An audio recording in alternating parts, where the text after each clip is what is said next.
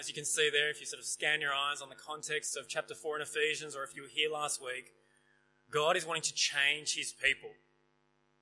He wants each of us to be different, to literally be made new.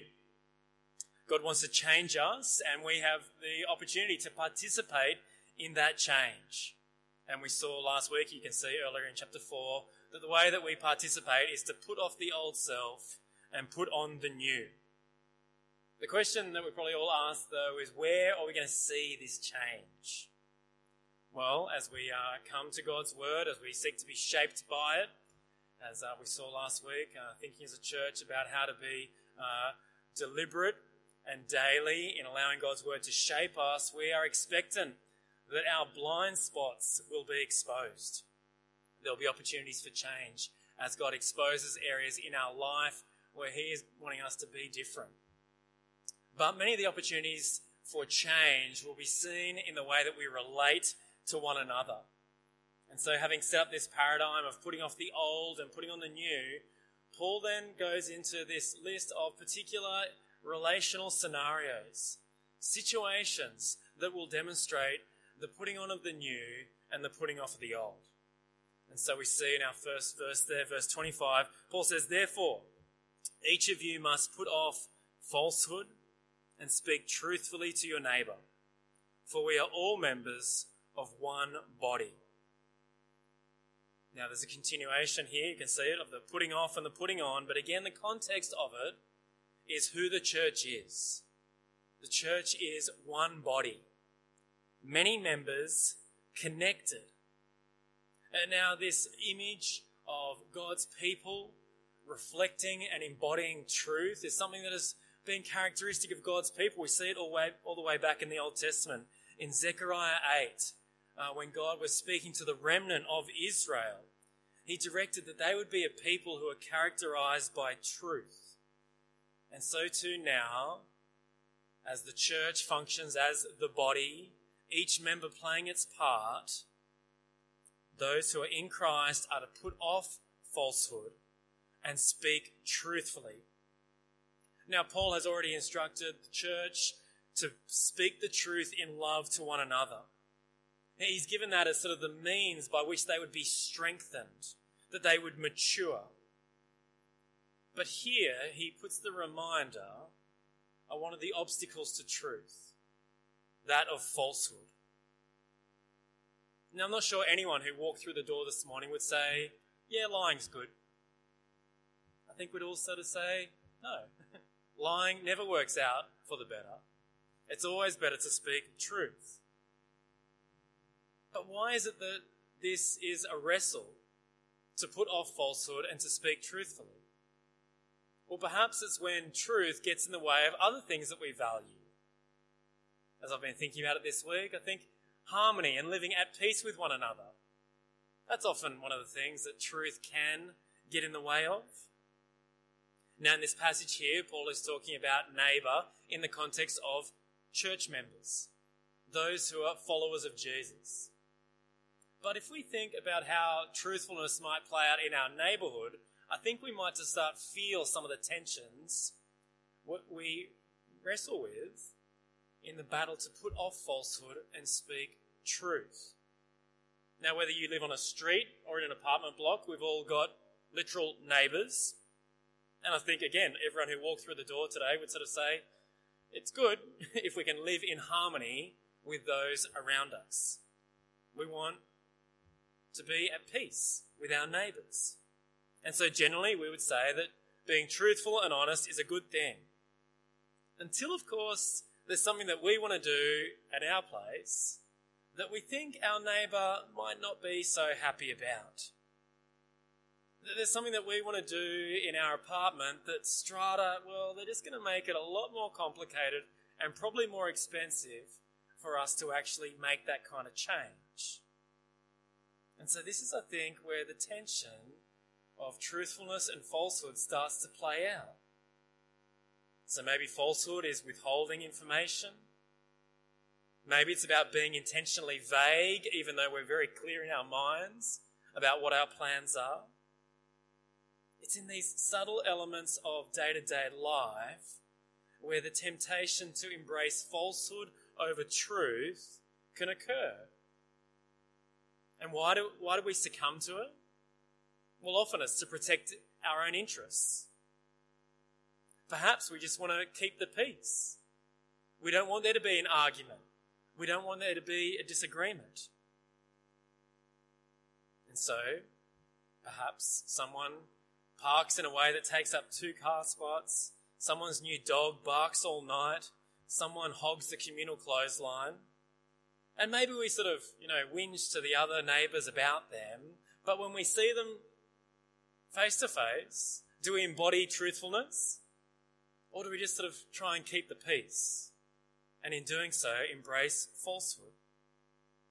Now, each of those different situations, I'm sure with our temperaments, we've all got different ways in which we would deal with them. But I think the point here with this tension between falsehood and truth is that falsehood in many situations is the easier option. But God is saying for relationships amongst his people, truth is important. The fact that we are members of one body, our interconnectedness, it requires us to do the harder thing, to have the more direct conversation. So the first embodiment of this new self that Paul articulates here is to put off falsehood and to speak truthfully. But the pattern continues down in verse 28. Anyone who has been stealing must steal no longer, but must work, doing something useful with their own hands, that they may have something to share with those in need. Again, there's the paradigm. Rather than taking from others, give to them. Now, to be able to give, you need to have something to give, and to have something, you need to have earned it. But again, the pattern is pursue what's harder because it's better. Work to obtain things rather than stealing it. Now, to steal something means that you get it sooner, you get it somewhat easier, but you obtain it without the cost. But despite the immediate gratification and enjoyment of stealing something, there's always the lingering guilt, isn't there? Have a think about, if you can, back to your childhood and when you first became aware of money. When you first became aware that money could obtain you things that you wanted. Sweet things, lollies, toys that everyone else had. See, in this moment when we start to become aware of what things value, often then the temptation is presented. Oh, that's where there's money left around our house. I wonder if anyone will notice if I take this money. Now, perhaps you succumb to the temptation like I did as a child. You take the money, you go to the school canteen, you buy the special treat and you eat it as quick as you can, and you make sure that the packet is going straight in the bin, not into your pockets, so that mum or dad don't find out. Immediate enjoyment, but just sort of a lingering guilt. As opposed to the experience of when you get your first job and you start to see money that you've earned, and then you save it up, and then you go and buy something. And then there's sort of this willingness to tell everyone about it. And rather than the enjoyment diminishing, it actually increases as you get to experience the satisfaction of playing with this new toy that you've saved up for, or being able to invite others to play this new video game that you've been able to purchase. This is the paradigm that Paul is presenting. Put off the old self that can so easily just want to take things and experience immediate enjoyment, and put on the new self that sees that the purpose that God has for us is to work hard, to be able to earn things, not just for our self-enjoyment, but to share with others. So then, our third paradigm in verse 29, along this putting off and putting on, Paul says, do not let any unwholesome talk come out of your mouths, but only what is helpful for building others up according to their needs, that it may benefit those who listen. Now, for those who are parents in the room, I know as a parent that one of the most confronting things I face is when unwholesome talk comes out of the mouth of my child. I think, whoa, where'd you learn that? And often at a young age, it's sort of that they've heard something on the playground and they don't really know what it means, but they try it out at home. You're like, oh, no. And so then, as you sort of start to perhaps see with their lips that it's going to appear again, you give them the stern eyes, give them the gritted teeth, and they're like, oh, yeah. Okay, that's not the way to speak in this household. But perhaps even more concerning as kids grow up and grow older is to see that unwholesome talk become part of their ongoing vocabulary. And so we see that the danger of hurtful words that tear people down rather than build them up. And so Paul here is saying that words matter, and that the old way of functioning was to take those little opportunities to say the hurtful thing, to just get that retort, to just dig into someone, to make yourself feel a little bit better by tearing them down. But instead, the new way is to see that words are for building others up. Now, this isn't just sort of Christians being nice and sort of being all, oh yeah, that's fantastic, being all kind and quite superficial. The kind of meaningful words are words that are helpful for one another. The words that benefit, that address particular needs that people have. And so again, in this sort of construct about putting off the old and putting on the new, Paul is encouraging us to do the harder thing, to speak in constructive ways. It's going to require more effort. It's going to involve more time.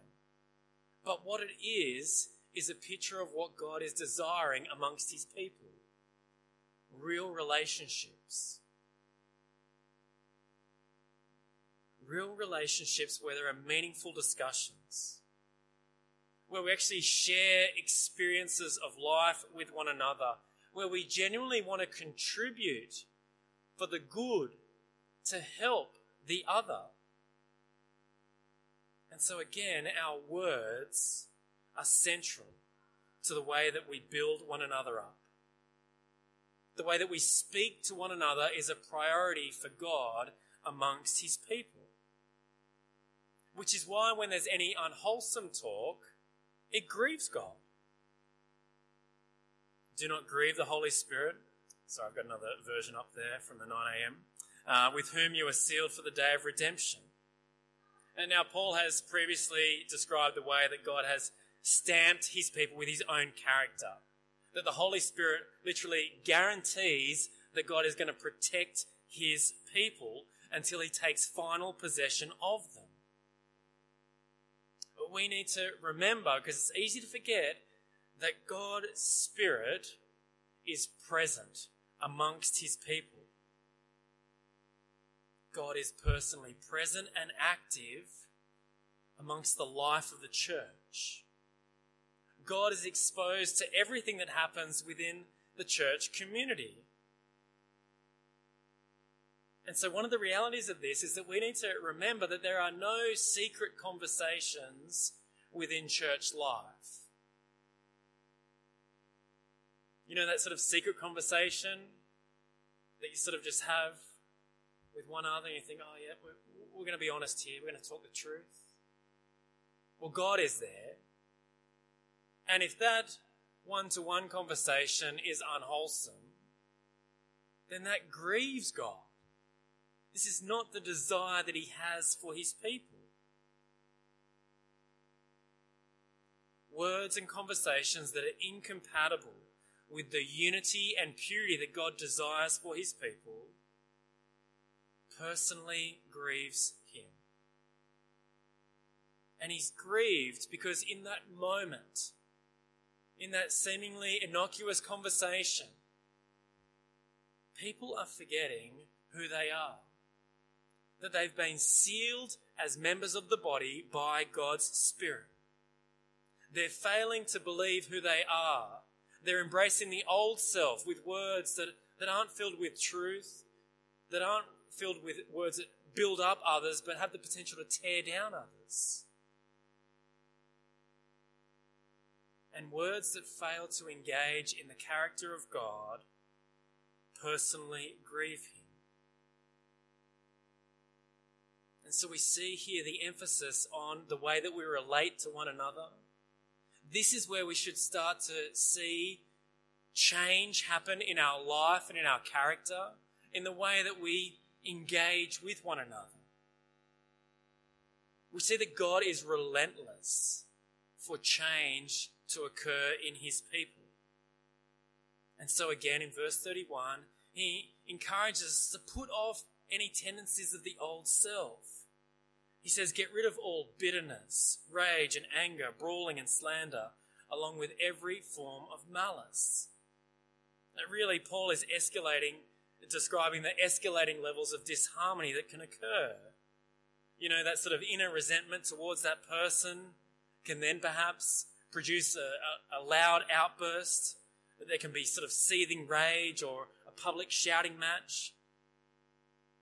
Now, whilst these behaviours might not be the normal sort of Sunday morning tea routine, and most of us sort of realise that this is not really Christian behaviour, Paul's warning here is how quickly things can escalate.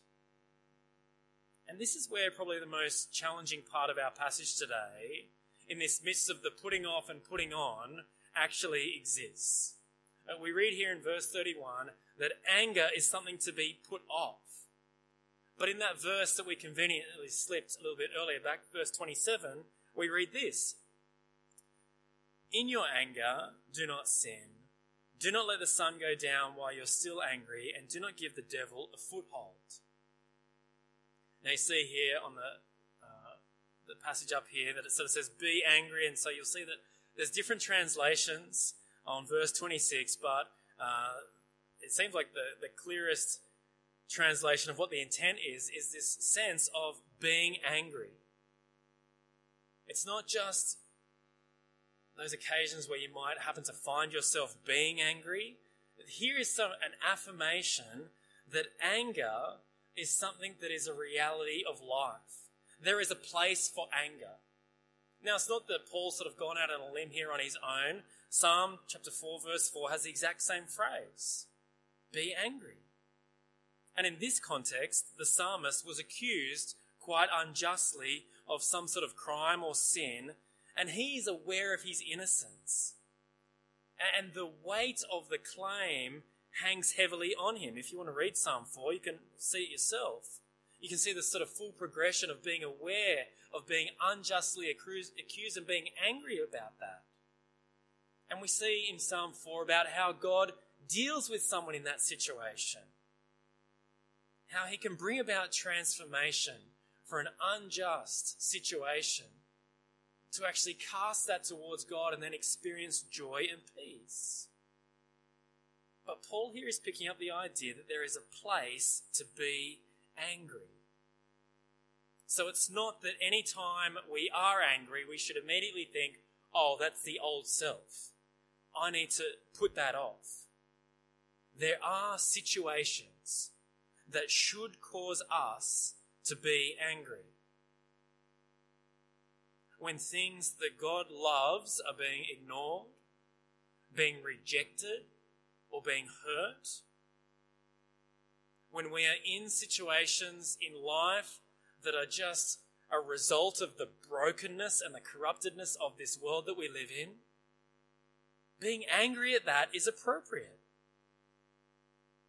Verse 31 is saying, get rid of anger that you're using and embodying to tear others down.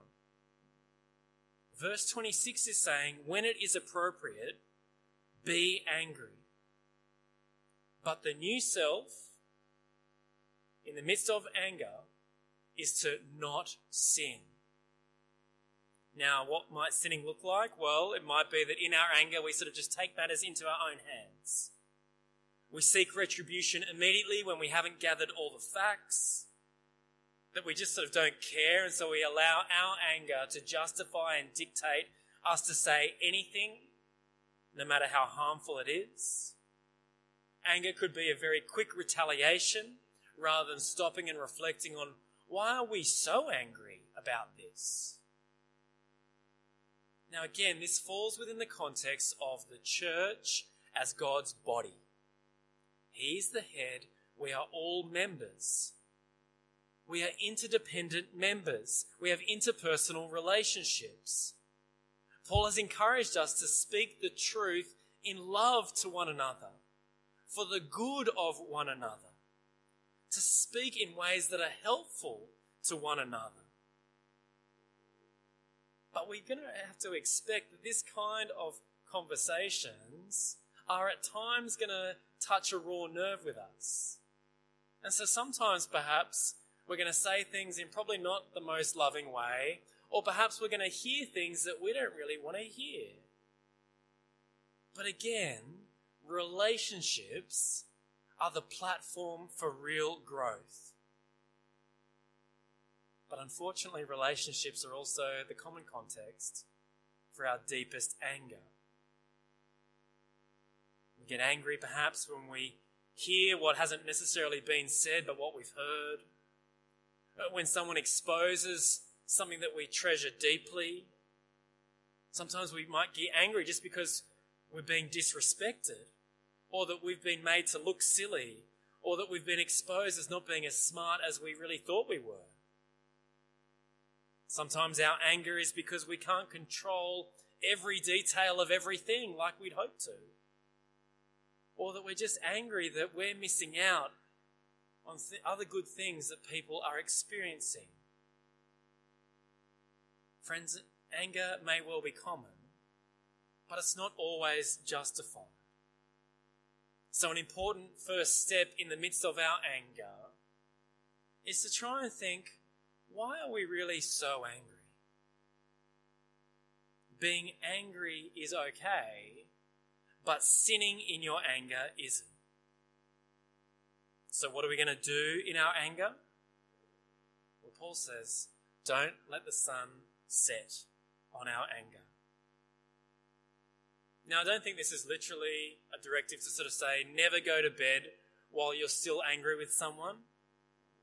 There are some conflicts that take much longer than 24 hours to resolve. There are times when we really need to create space so that our body can calm down, experience the hurt, gather our thoughts before we can try and deal with what has brought about our anger. But the directive here is to deal with the cause. We shouldn't just allow our anger to just wallow, to just boil away. Now let's just admit that that's actually pretty tempting to do, isn't it? When someone's hurt you, there's sort of just a certain desirability in just remaining angry so that they know how much they've hurt you. But the danger in that is that it's giving an opportunity for the devil to take a foothold in our heart. You see, the devil is opposed to the unity that God desires for his body. Remember the image? The church is God's body. Each member is connected. It has a role in strengthening and working with one another. To allow fractured relationships to remain and widen. That's the devil's desire. God is inviting us in the midst of fractured relationships, in the midst of our anger, to try and deal with the cause. And when we are angry, we need to start to see that there's an opportunity for us to grow. Now again, that's not our default setting, because I think when I'm angry, this is an opportunity for that person who made me angry to change. And that may well be the case. But the first step is to deal with ourselves and to see how God is wanting to grow us in the midst of this. And the kind of change that God is wanting from us is for us to press in on who God is. You see, what we put on in the midst of these hostilities is verse 32. Be kind and compassionate to one another, forgiving each other, just as in Christ God forgave you. God is the example of the new self. He embodies the new self that we're being recreated to be. And so in the midst of these tensions, we can't seek to manifest change in our own capacity. For anyone who's been in a situation where there's great conflict or deep pain, you know that it's almost impossible to truly be kind and compassionate to someone who's hurt you. Often our strategies are either just pretend to be kind or pretend that we've forgiven someone.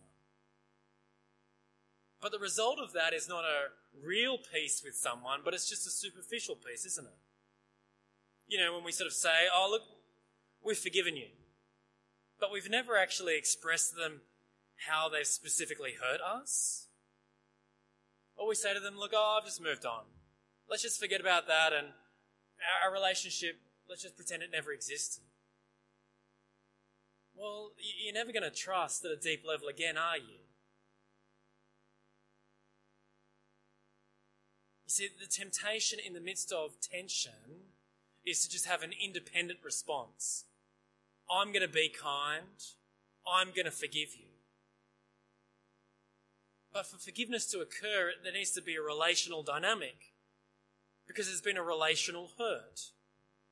If you just try and do all the work yourself, it's just going to be a superficial peace that you ever have with that person, rather than having real peace. And it's not a demonstration of the way that God has forgiven you. It's actually something quite different. Because how God forgives us is relationally. You see, despite God's right anger towards our sin and everything that separates us from Him, He doesn't just get out the magical eraser and wipe us all clean. He doesn't just pretend that we haven't been as bad as we actually have. He actually exposes it. And He actually is willing to deal with it. And He deals with it at great cost to Himself. You see, it's on the cross where Jesus empties Himself and shows to the world that sin has consequences. Sin is to evoke anger. Sin needs judgment. And so it's on the cross where sin is named, shamed, and dealt with. But although Jesus deals with sin there, He doesn't deal with it in an independent way removed from us. Just as Jake helpfully guided us earlier in our service, God invites us to repent of our sin, because He's wanting for the relationship to not be superficial but to be real, for there to be a real restoration and peace. And it's not just a once-off repentance, it's a pattern of repentance and belief. Again, as Jake said before, it's really important for the people of God to repent and own of specific sins, and then to remember again, as we're going to do in the Lord's Supper, of the sufficiency of Jesus' death on our behalf. You see, it's the security of a restored relationship with God that gives us the courage to pursue forgiveness with those who have hurt us, to pursue forgiveness with those whom we've hurt. And this is where God brings about real change in us. This is where His church strengthens as we forgive each other. Now, just a couple of things on forgiveness. Forgiveness really requires that the facts of the dispute be laid out. And depending on the relationship, that can actually be quite complicated and take a little bit of time. Forgiveness also requires that the person who's been wronged can express how they've been hurt. When those who have wronged others are able to ask for forgiveness for the specifics of what they've done. Getting forgiveness right is something important for the health of God's people. But let's not be naive about it. It's hard, and again, it's going to take time, and there will be situations where reconciliation won't occur, where relationships are too broken, where people can't determine the facts of the dispute, where there's too much emotional pain for reconciliation to occur, even perhaps where there's power imbalances in relationship, which means that it's not safe to pursue reconciliation. Now, although it's messy, it doesn't mean that God's people give up on pursuing forgiveness. It's not to settle for some superficial peace where we just sort of get over things without actually discussing them. And again, our willingness to pursue forgiveness is because God forgave us. And so to be a church is to be a people who are following Jesus. And we see it there in chapter 5, verse 1. Follow God's example, therefore, as dearly loved children, and walk in the way of love, just as Christ loved us and gave himself up for us as a fragrant offering and sacrifice to God. You see, the security that comes from the love of Christ, the sufficiency of what he offered, the sacrifice that Jesus gave, gives us the platform to try and relate well.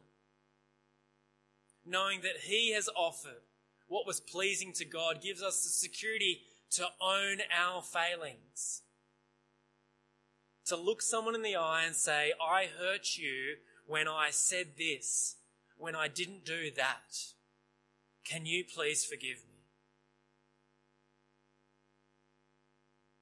Now, friends, as a church, we've been trying to see what does the future look like, and we've been starting to think about what does it look like to be a church through which God is transforming us. Transforming us. Well, I think one of the ways is one of the things that we put as is this devotion to fellowship. And the kind of fellowship where transformation happens in us is what we've seen in this passage today, where we put off falsehood and we speak truthfully to one another, where we commit to working hard and giving for the good of others rather than taking the shortcut and just taking for immediate enjoyment, where we turn from sin in the midst of our anger and we pursue kindness, compassion, and we pursue forgiveness. This is the kind of fellowship where transformation occurs. Because suddenly we start to see that God has actually equipped us fully for a life in this broken world. And rather than creating superficial relationships, there's these rich relationships that have history, that have actually dealt with hurt and harm, where forgiveness has been sought and forgiveness has been given. And we start to see the power of what God is doing in this world. We're going to need God's help to transform us. Let's ask him to give us the same commitment to this kind of fellowship, because it's the kind of commitment and fellowship that he is desiring and purposing for his people. So let's pray. Our Father in heaven, what a great privilege it is to be invited to be members of your body. Father, we frequently forget the privilege that we have. We know that in many ways, the easier options for falsehood, for stealing, for just dwelling in our anger are the avenues that we take. Father, give us eyes and hearts that want to seek what you desire for us. Give us the strength as we feel weak we thank you that in all of this, you are present by your Spirit.